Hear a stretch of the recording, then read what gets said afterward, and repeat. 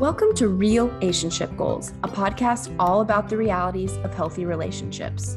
Real Relationship Goals is a project of the Advocacy Center for Crime Victims and Children in Waco, Texas. If you or someone you know has experienced sexual violence or harassment and is seeking support, services, or needs more information, links to resources and our hotline number can be found in the description. The views expressed in this podcast are those of the hosts and guests and do not necessarily reflect those of their organizations or affiliates.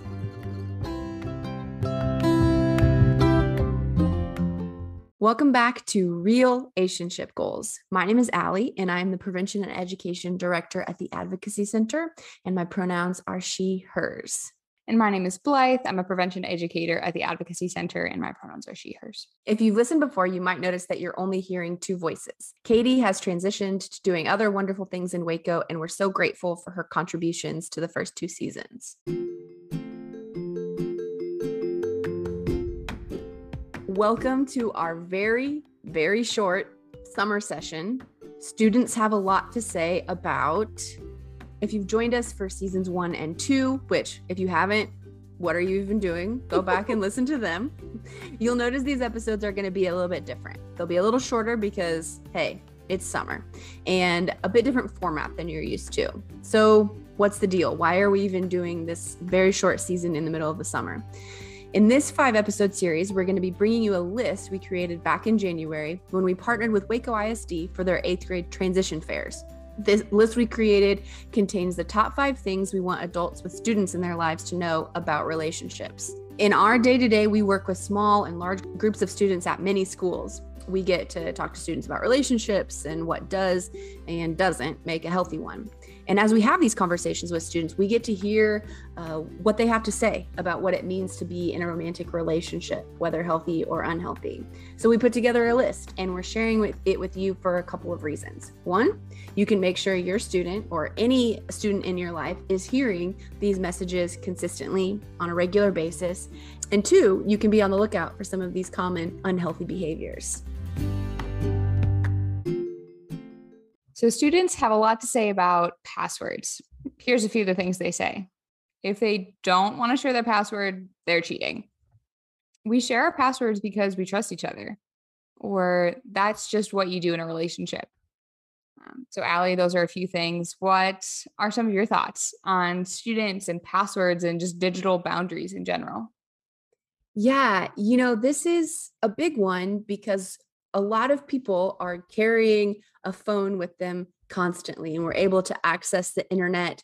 We're able to access people at all the time, which we'll probably talk about a little more in another episode. Mm-hmm. But I want to start off by saying that we find in our groups and when we're interacting with students that a lot of students believe that it's just part of the deal of like dating someone that you share your passwords with them unless they've been told otherwise. Not every student, but a significant amount, enough for it to be on our top 5 list. And so we want to make sure students know that they're not required to do that, right? That everyone has a right to privacy, both online and offline. So that is kind of where we're coming from. That's the message we want students to hear and to understand, but that can be kind of tricky too. Yeah. And I think even just thinking about it now, it might be helpful to define some terms, like what kinds of passwords are students sharing? It might be, your phone. If you have a lock on your phone, it might be the access code to that. It might be social media accounts, right? We hear a lot with sharing social media accounts so somebody can like check somebody else's DMs or direct messages and how someone is engaging there. It's a lot of those 2 things related to social media and just general phone access.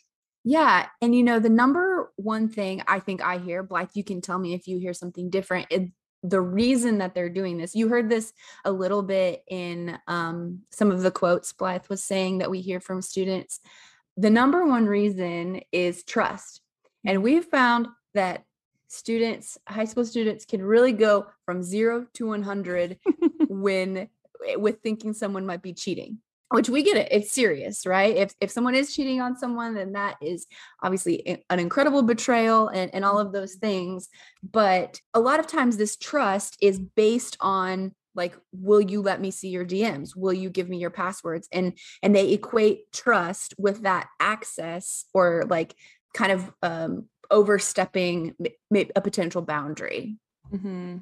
Yeah, which is, I mean, plug, we'll get into a relationship goal later, right? But it's so important to talk with the young people in your life about like what trust is and how we can get into really tricky water, tricky waters, right? If we're constantly asking someone to like prove their trustworthiness. Because requirements like this of sharing passwords or login information can start down a really slippery slope of control and manipulation and guilting, that gets into, yeah, just really unhealthy waters. So quick plug for our trust episode from season 2, give it a listen. Also just for some, yeah, ways to talk with your student about like what trust is and isn't in a romantic relationship in particular.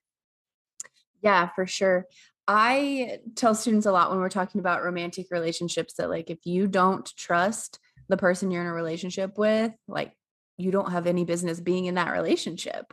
And Mhm. so it shouldn't take, particularly like in high school, right? You haven't made any lifelong commitments to anyone, no legal lifelong commitments. Perhaps you've made a verbal one, I don't know, but you're not stuck in that relationship. And someone demanding your passwords or saying, I won't trust you unless you do this, or I won't be in a relationship unless you do this. It can also be some really like ultimatum language, which we talked about, I think, some last season. But we want to be careful of that because that also does not equal trust. So it can be a difficult thing to talk about, though. So Blythe, how would you tell a student or advise a student to talk about boundaries, like digital technology boundaries, with either a good friend or someone they're dating or something like that? Yeah. I mean, I think it starts with like listening to your gut in a way of, okay, if someone is asking you to do something, maybe, and you might not intellectually think like, oh, I don't want to do that. But if there's a feeling in your gut that's like, I don't know. Yeah. Yeah, just like start to pay attention to those things. But oof.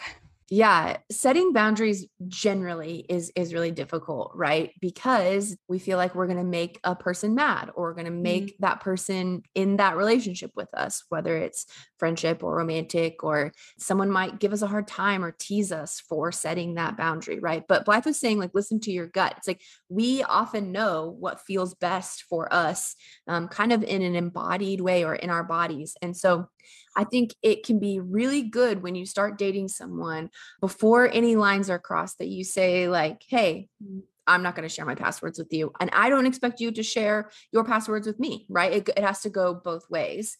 Or if someone has broken that boundary, or someone is saying, I want you to give me your passwords, and you've kind of like gone down the road a little bit in that relationship, you can say, that's not something I do. We can talk about some other things we could do to make sure I have your trust, right? Some things like that. So I think those are places that we can start.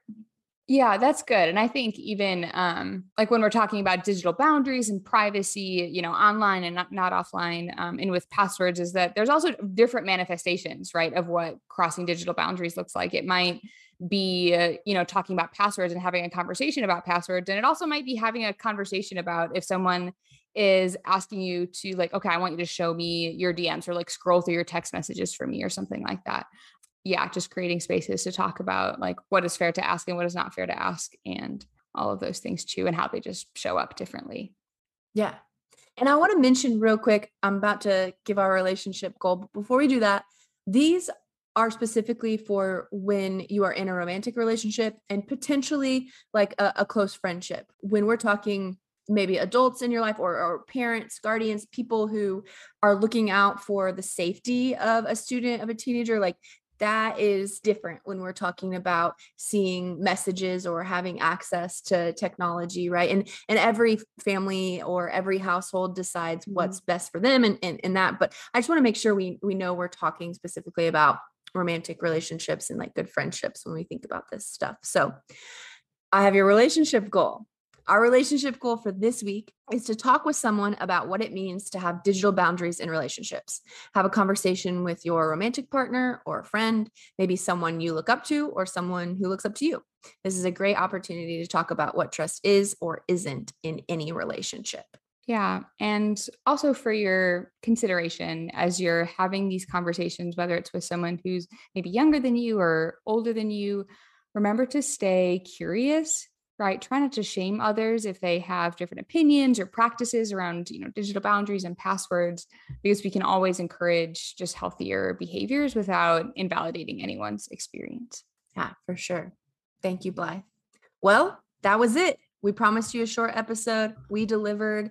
Check back next week for episode 2. There's going to be 5 in our top 5 list. So we can't wait to see you then.